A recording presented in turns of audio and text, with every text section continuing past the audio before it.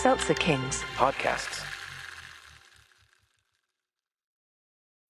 When you need mealtime inspiration, it's worth shopping Kroger, where you'll find over 30,000 mouth-watering choices that excite your inner foodie. And no matter what tasty choice you make, you'll enjoy our everyday low prices, plus extra ways to save, like digital coupons worth over $600 each week. You can also save up to $1 off per gallon at the pump with fuel points. More savings and more inspiring flavors make shopping Kroger worth it every time. Kroger, fresh for everyone. Fuel restrictions apply. No, Gavin. No, I'm never, ever going to let you do a 9-part deep dive on Margaret Thatcher. Ass. The following podcast contains... Only I didn't say fudge. And for gosh sake, watch your language. Watch your profanity. Right, I'm sorry. explicit language.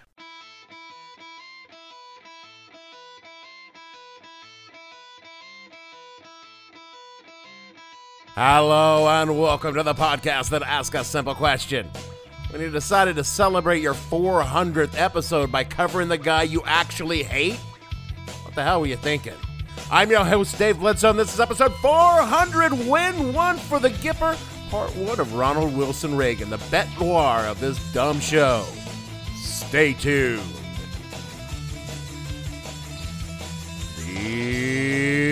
What the Hell Were You Thinking podcast is brought to you by the Simeon Actors Guild, who want you to know, well, they didn't vote for the guy. The Simeon Actors Guild, representing great apes appearing in films and television, have a long history of supporting progressive politics, unions, and freedom for all hominids to live in freedom and dignity. Despite our reluctant appearances in some famous movies with an objectionable human, no Simeon supported with donation or votes in any of his political campaigns, nor any other politicians who enable the kind of hate and repression demonstrated by that former president. We were contractually obligated to appear in those films. The Simeon Actors Guild, we may be apes, but we refuse to be tools for the far right. Why do Oregonians want Governor Reagan for president? I was Republican state chairman in Oregon during our victories of 1966. In 1968, I am for Governor Reagan for president because we need a winner in the Republican Party nationally. Governor Reagan is a proven winner. Because he offers the kind of new, dynamic, creative leadership this country needs. He's the one candidate who can unite the people and the Republican Party in November. Because I believe that he has the leadership and the ability that this country has been lacking, and that this is what it will take to win in November. Because the Republican Party wants and needs a winner. He's already demonstrated his vote-getting ability in the California gubernatorial election. I think he can do the same for president. Do you want a Republican winner in November? Then you want Governor Reagan. On primary day, let's put him on the ticket. Vote Reagan. My parents fucking loved Ronald Reagan. He said it. Just getting that out of the way. They still fucking love Ronald Reagan. When I post the socials of this episode, I will get a response reminding me that Ronald Reagan saved the Bledsoe family. That's not entirely accurate. I would argue that the Vietnam-era GI Bill, my parents' hard work and struggle while my dad finished college, and a fortuitous encounter with an Air Force recruiter had a hell of a lot more to do with my family rising to solid middle class than anything Ronald Reagan ever did.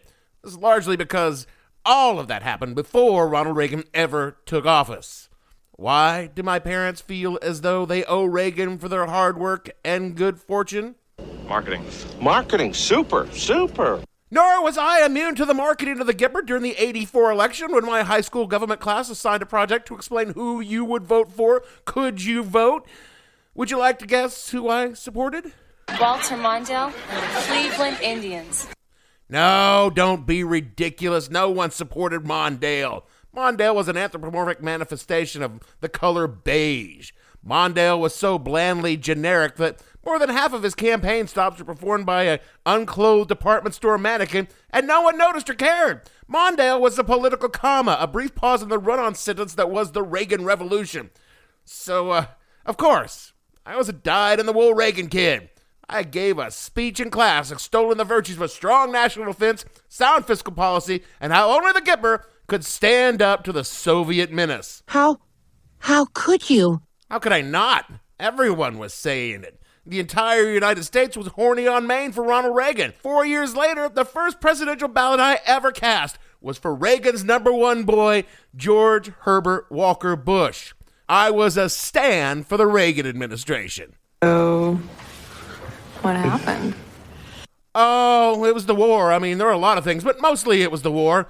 I mentioned in episode 393 and 394 that I wasn't exactly convinced by the casus belli of our little adventure in the Persian Gulf, and once I started questioning that, a lot of things seemed a little dubious for the previous dozen years. I wasn't much of a researcher back then, and probably none of that has changed, but I'd learned enough to go that maybe this Reagan guy wasn't exactly what he'd been made out to be, that just maybe he was, Because he's kind of a dick, right? Right? Which is why, for the auspicious episode 400, I'm going to finally dig into why Reagan was such a huge dick. Now, I normally begin with a biography of a man, so here's the biography of the man. Born February 6, 1911 in Tampico, Illinois to Jack and Nellie Reagan, he was brought up in a very religious home, the Disciples of Christ, to be specific. Never heard of him. It's probably because the church was more concerned with doing things that Jesus Christ, if he existed, might actually approve of. They were followers of a social gospel, meaning they applied Christian ethics to social justice issues like economic inequality, poverty, alcoholism, crime, racial tension, slums, unclean environment, and child labor, the lack of unionization, poor schools, and the dangers of war. You know, pretty much the total opposite of everything Reagan, the president, actually stood for. Hell, young Ronald Reagan even invited 2 black football players from his college teams to stay with his parents when the local hotel refused to let them stay there. Though, in later years, Reagan would claim that he grew up unaware of the race problem in America. After college, he began working as a radio sports broadcaster doing play-by-play for the Chicago Cubs. And during spring training in 1936, while traveling to California, Reagan took a screen test and landed a contract at Warner Brothers. In those early years, Reagan was the very definition of a B-list actor until he starred as George Gipper in Newt Rockne, All-American. Rock, someday when the team's up against it, breaks are beating the boys, ask them to go in there with all they've got. Win just one for the Gipper. Yeah, that's the only line I know from it, even I've never even seen the fucking movie. In 1942, Reagan was on the fast track to stardom by being named one of the top 100 stars of 1941, but then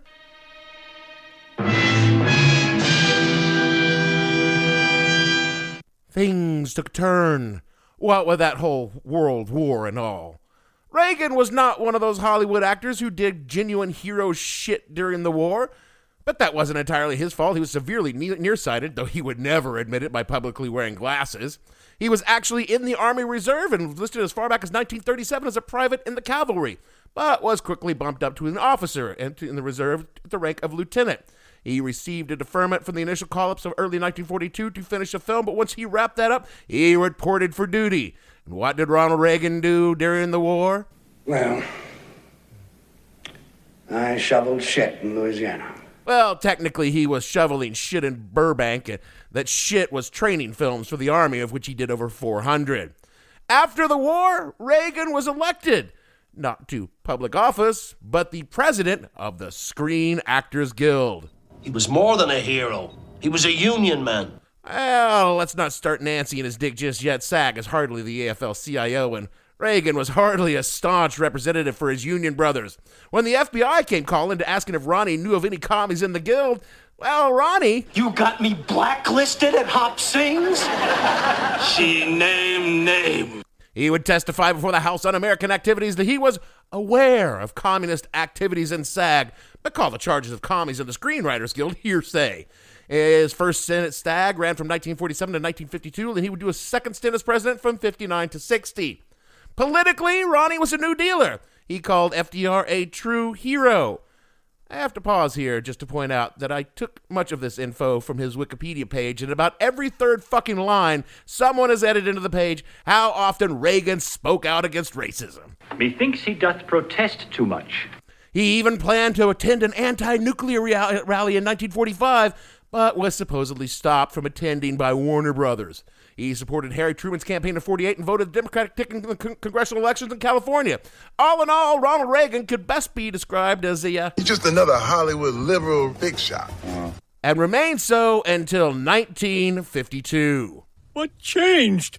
Let's just say that a blowjob is a powerful persuader. And Nancy Davis was allegedly one of the best blowjobs in Hollywood. Now, what I just said is unsubstantiated and not a little misogynist, but at the same time, fuck Nancy Reagan. Nancy's politics were to the right of Ronnie's from the get-go. She was described as a staunch right-wing conservative. She loved the company of rich, famous people. So Nancy helped him along in his rightward shift. She took him to speeches by ardent anti-communist actors in Hollywood and can credibly be attributed to a big part of Reagan's rightward shift. But you know what else cranked Ronnie's tractor besides that sweet mouth action? Communism. Reagan was terrified of communists taking over America. But more than that, more than anything else, the real thing behind Ronnie's shift to the right was Reagan was no longer a star. Let's be clear. Ronald Reagan, as an actor, It's not very good. Oh, he was a decent enough supporting actor. He could hit his marks and remember his lines, but his range was limited. If Marlon Brando was a precision sniper rifle, Ronald Reagan was more a BB gun. Quoting from filmcomment.com in a piece written back in 1987, quote, Reagan was clearly not a distinguished actor, though he was a sometimes respectable one.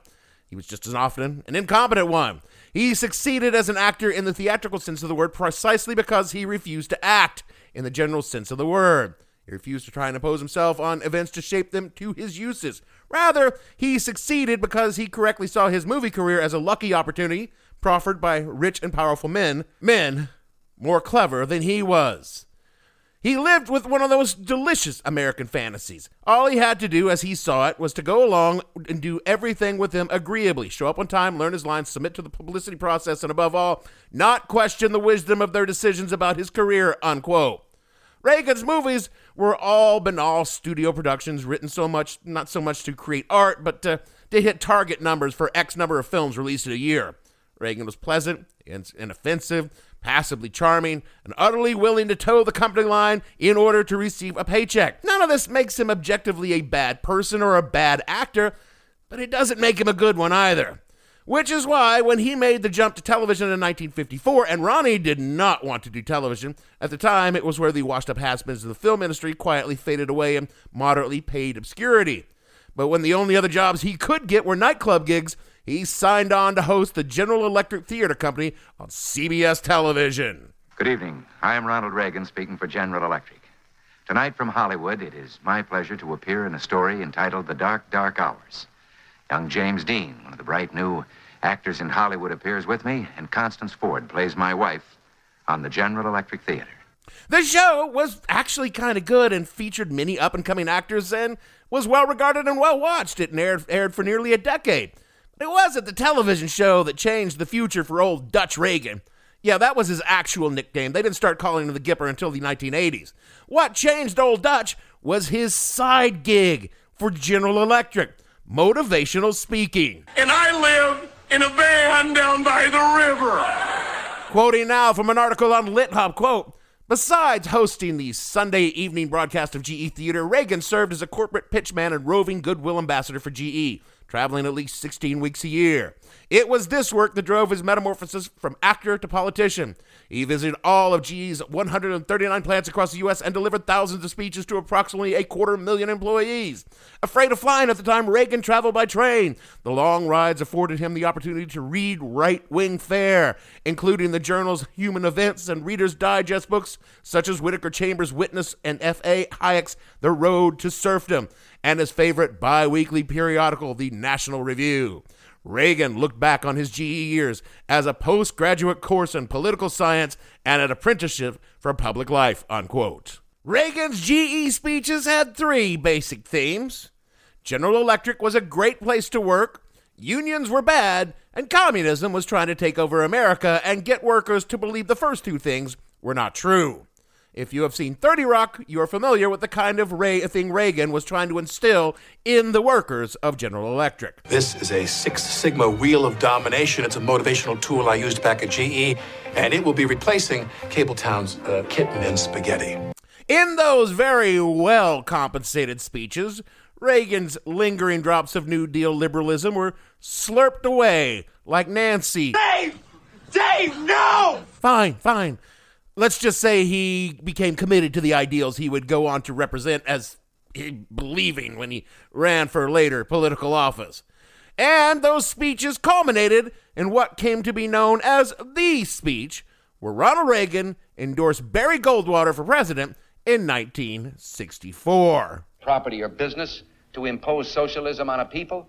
What does it mean whether you hold the deed to or the title to your business or property if the government holds the power of life and death over that business or property? And such machinery already exists. The government can find some charge to bring against any concern it chooses to prosecute. Every businessman has his own tale of harassment. Somewhere a perversion has taken place. Our natural unalienable rights are now considered to be a dispensation of government. And freedom has never been so fragile, so close to slipping from our grasp as it is at this moment. The speech, titled A Time for Choosing, was mostly right-wing masturbatory fantasy and capitalist agitprop delivered by a competent public speaker with thousands of hours of speechifying under his belt. It didn't help Barry Goldwater, who had Lyndon Johnson wipe the floor with him during the '64 election. But here's the thing. Ronnie wasn't really endorsing Barry Goldwater in that speech. What was he doing? That speech, filled with all that bullshit, was Reagan's coming out party. Because he wasn't there to tell you about how great Barry Goldwater was. He was there to be being an insatiable cock tease. Because after his years of stumping around for GE and being the supporting actor, Ronald Reagan was ready for his close-up. He was running for office. In 1966, Ronald Reagan announced that he would be running for the governor of the great state of California. That state was not the hotbed of libtard pedophile kleptocrats that it is today, pod friends, being, for the most part, very much a swing state, and it didn't become Democratic stronghold until 1992. In 66, incumbent Governor Pat Brown had been extremely popular in the state, trouncing none other than Dick Nixon in the 1962 governor's race. He was even considered as a running mate for Johnson in 64, but by 1966, he was in trouble. He had promised not to seek a third term, and here he was seeking a third term. The growing campus protest movement of the 60s didn't like his politics, but the nail in Pat Brown's political coffin was the Watts riot. The Watts riot made the Rodney King riots look like a silent vigil held by nuns in comparison, and it scared the ever-loving shit out of white people. Look, you're scaring the white people. And scared white people were the target Reagan voter. Quoting from Wikipedia, quote, Reagan's general election opponent Pat Brown attempted to label Reagan as an extremist and tout his own accomplishment. Reagan portrayed himself as a political outsider and charged Brown as responsible for the Watts riots and lenient on crime. In numerous speeches, Reagan hit the Brown administrations about high taxes, uncontrolled spending, the radicals at the University of California, Berkeley, and the need for accountability in government. Meanwhile, many in the press perceived Reagan as monumentally ignorant of state issues. Though a guy named Lou Cannon said that Reagan benefited from an appearance he and Brown made on Meet the Press in September of that year. Ultimately, Reagan won the governorship with 57% of the vote compared to Brown's 42%, unquote. Reagan came into office and immediately began working on his two main goals, balancing the budget and reducing the deficit. All things that Ronald Reagan liked to say he did while doing the exact opposite. What was interesting was Reagan's chosen method for balancing the budget and reducing the deficit. He raised taxes. You did what now? Yeah, he raised taxes. More from Wikipedia, quote, as a result, taxes on sales, banks, corporate profits, inheritances, liquor, and cigarettes jumped. Historian Kevin Starr states Reagan gave California the biggest tax hike in history and got away with it, unquote. If you are confused as to how the president that slashed taxes and drove up the United States budget deficit to historical proportion is the same one that was the governor of California, you need to know that at that point in time, Reagan still had some modicum of principles. I assure you, he tossed those aside as soon as it became politically convenient. Ronald Reagan was kind of a liberal when it comes to being governor. He passed one of the strictest gun control laws in United States history. No fucking way. Yeah, but that was really only because black people realized the Second Amendment applied to them as well, and white people got fucking scared. You scaring the white people? It banned public carry of weapons and instituted a 15-day waiting period on all firearms purchases. Reagan's gun law was the impetus for the NRA beginning its long campaign to get as many Americans killed by guns as possible. And credit where credit is due, it's one of the most successful programs of mass murder not involved during an actual war in human history. Dare to dream big, folks. Hell, Reagan even signed an abortion law in 1967. Just not the kind of law you think he did, because it expanded abortion access. Mind blown. Yeah, providing legal abortions in the case of rape, incest, and to save the life of a mother. Although, in later years, Reagan regretted his one tiny act of human decency. Now, lest you think Big Ron was all liberal and such, he also gutted state welfare programs, closed state-funded mental hospitals, which directly contributed to California having so many fun serial killers during his time as governor and afterwards. And if you doubt me on that one, look up the name Richard Chase. He cut school funding and primary and secondary education because an educated voter is a Democratic voter. In response to student protest on campus, he turned loose the California National Guard, saying, quote, "If it takes a bloodbath, let's get it over with. No more appeasement," unquote. Yes, that is a direct quote from Ronald fucking Reagan. Less than a month after Reagan said that, National Guard troops massacred unarmed students in Kent State and Ohio. Reagan reportedly said, Q, I'm so jealous. I am so jealous. But throughout all of this, Ron kept his eyes on the big prize, the presidency. He was an unofficial candidate in the GOP primary of 1968, where he hoped to win enough delegates to be seen as a compromise candidate to Nixon in a brokered convention, but Nixon had the votes. In 1976, he went all in on a primary challenge against incumbent Gerald Ford. Running to the right of Ford, Reagan began his first dalliances with the shittiest wing of the GOP. This is when his true colors came shining through. He used black people to scare white people. And it worked. It worked great for him in California. Again, from Wikipedia, quote, "Beginning with New Hampshire, he popularized the welfare queen narrative about Linda Taylor, exaggerating her misuse of welfare benefits and igniting voter resentment of welfare reform. But he never overtly mentioned her race. He just sort of hinted at it. In California, Reagan referred to a man morphing into a strapping young buck after buying steaks with food stamps. Steaks are food, I want you to know that. Which became an example of dog whistle politics. Uniting with Jesse Helms' political machine that viciously attacked Ford, Reagan won an upset victory, convincing party delegates that Ford's nomination was no longer guaranteed. Reagan won subsequent victories in Texas, Alabama, Georgia, Indiana by continuing to attack social programs, opposing forced busing, accumulating support from declining George Wallace presidential campaign, unquote. George Wallace and Jesse Helms, for you youngins, were virulent racists and complete sacks of shit in every way imaginable, just like Ronald Reagan.